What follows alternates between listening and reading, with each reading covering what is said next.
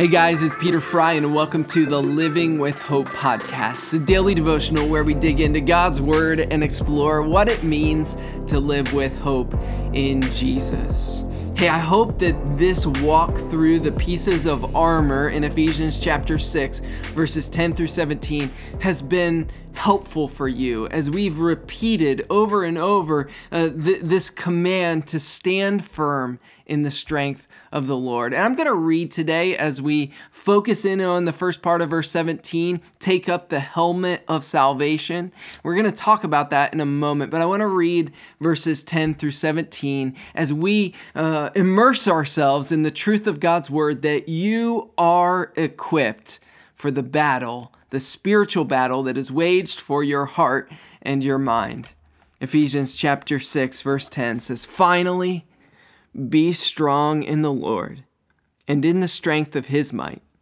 Put on the whole armor of God that you may be able to stand against the schemes of the devil.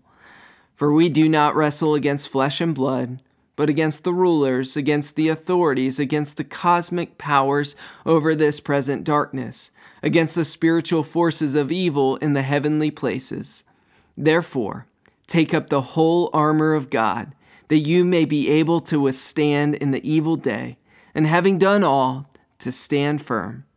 Stand therefore, having fastened on the belt of truth, and having put on the breastplate of righteousness, and as shoes for your feet, having put on the readiness given by the gospel of peace.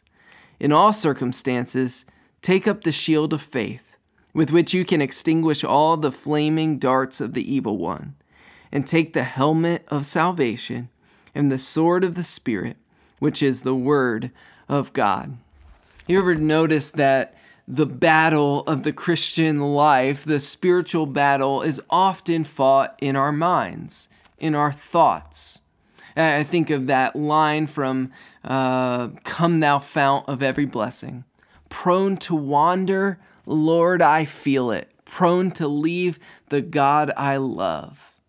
And there's that prone to wander. Our minds are prone to wander. I don't know if you're like me, even when I'm reading the Bible, that my mind is prone to wander into thoughts of what's going on in my day, what's going on in my inbox, what's going on in my text messages. And there's that prone to wander. And I think especially today, here in the 21st century, we are overloaded with information. Whether it's our news feed, whether it's the politics of the world around us, whether it's the information that we have to take in and consume and output in our job, or whatever it is, whether you're a student or whatever sphere of life you're in, we have an information overload. And it's because we are uber connected. We are over connected through technology.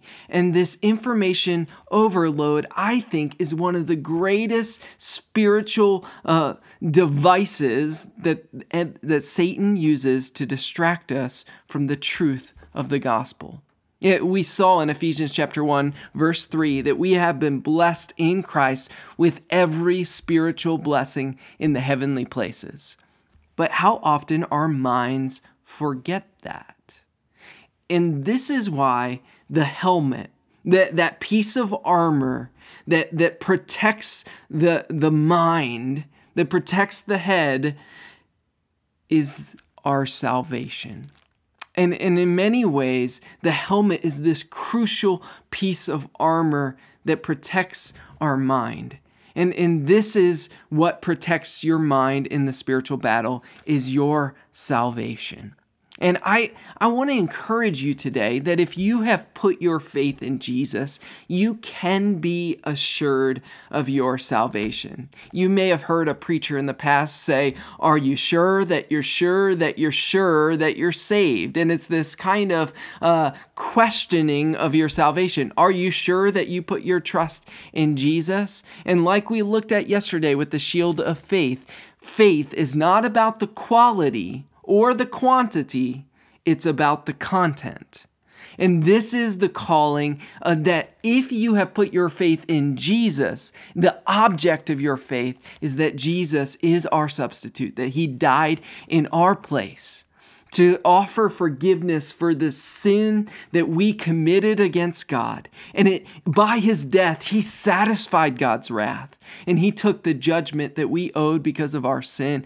And through his resurrection, he offers that sin is defeated and death has been overcome, and there is new life to be experienced in Jesus. This is the truth of our salvation.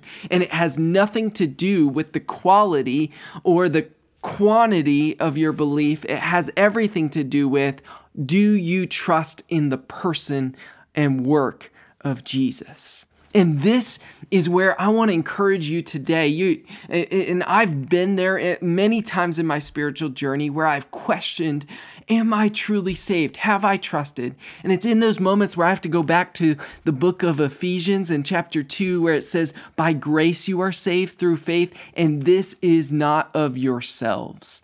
And I've got to take myself out of the picture in this whole, yes, I am called to participate and put my trust, confess with my heart and my mouth that Jesus is Lord. But all of this is a result of what Jesus has done in the Spirit of God stirring me to the place of belief. And so I want to encourage you that the helmet that protects your mind in the spiritual battle that wages on is to put your confidence in the reality that salvation does not lie in our hands, but it lies in the outstretched arms and hands of Jesus, who were pierced for you.